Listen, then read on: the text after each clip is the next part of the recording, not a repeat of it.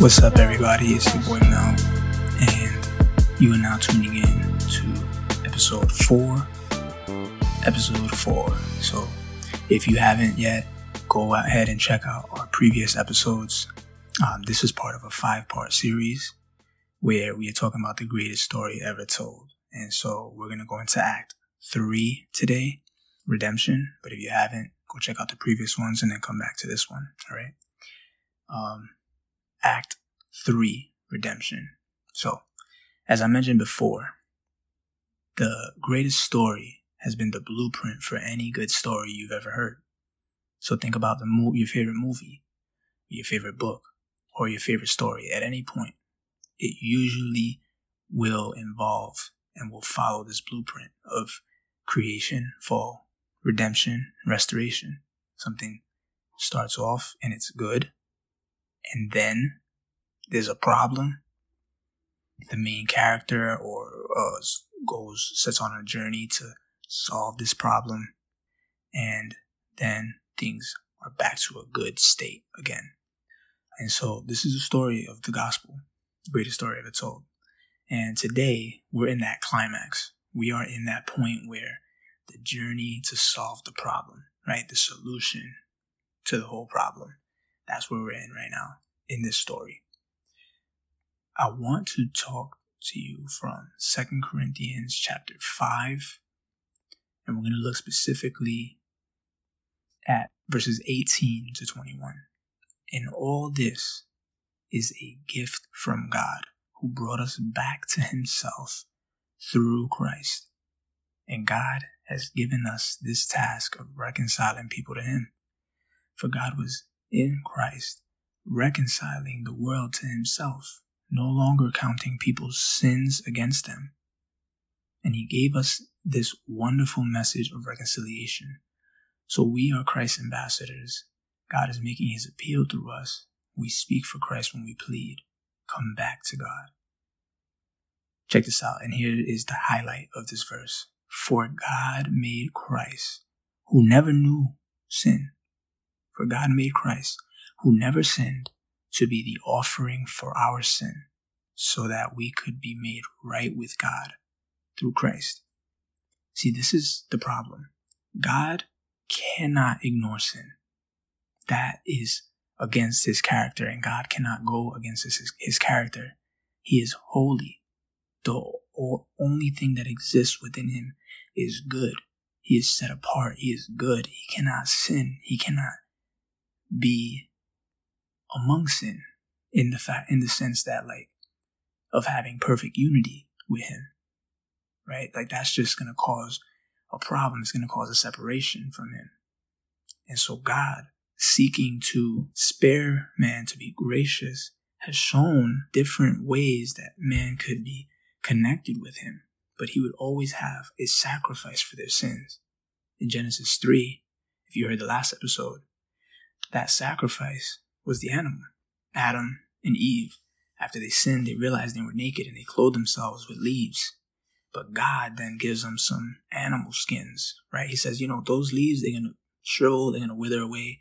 That's not a solid covering. And he clothes them with the skins of an animal. What does he have to do before that? He has to sacrifice that animal. But now they're clothed in a more permanent outfit. That was a foreshadowing of Jesus.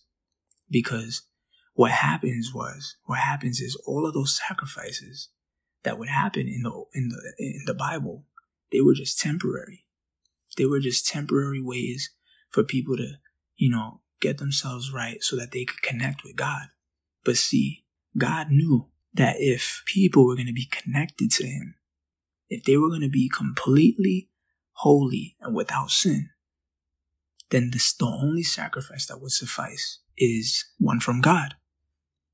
The only sacrifice that would be good enough is one that is completely and totally perfect, one that is big enough to wipe away every wrong that we've done and to bring us back to life.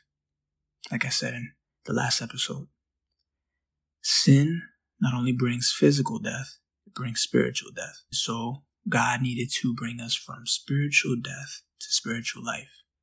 And he does that through Jesus. He does that through this exchange, if you will, that 2 Corinthians 5 verse 21 talks about. That God made Christ, Jesus, who never sinned.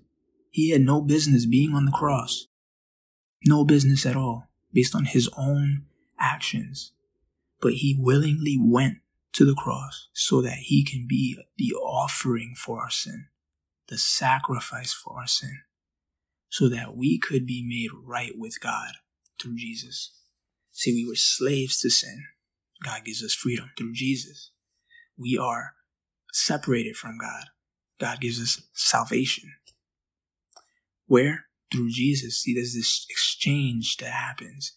When you put your faith in Jesus, your sin is, the death of Jesus is applied to your sin, and his resurrection is applied to your sin. You die to yourself.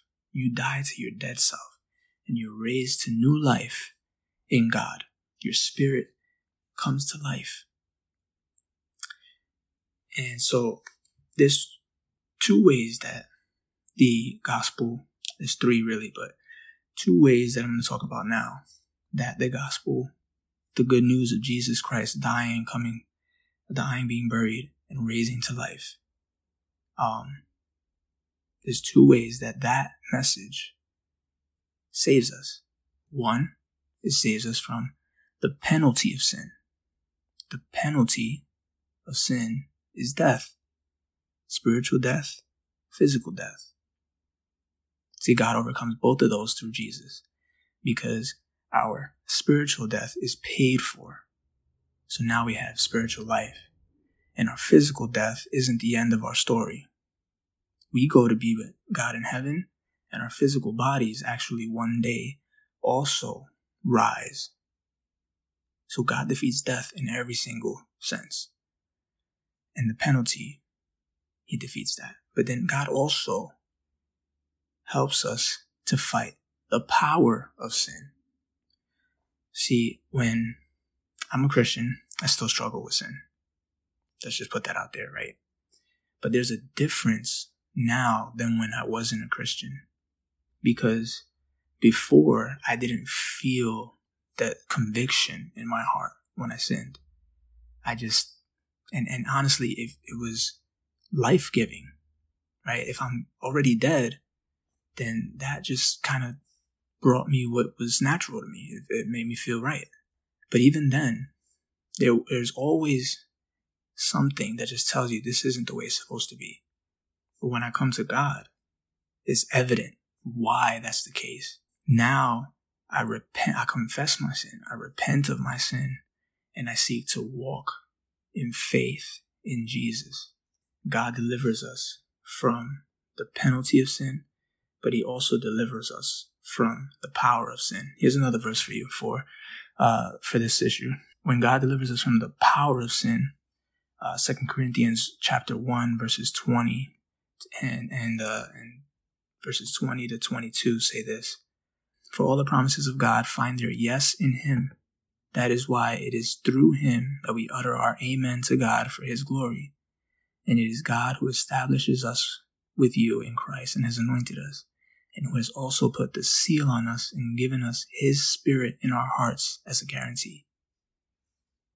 God sends his Holy Spirit into our hearts, into our lives, so that we can fight off the power of sin. So that we can fight off the temptation that is around us, so that we can repent when we fail and go back to God. There's a third way that God frees us, that Jesus, the message of Jesus' life, death, and resurrection, how that frees us from sin, and it frees us from sin's presence. Okay, so the penalty of sin, the power of sin, and the presence of sin. One day, sin will be wiped away. We'll talk about that more next episode. God bless you. Take care.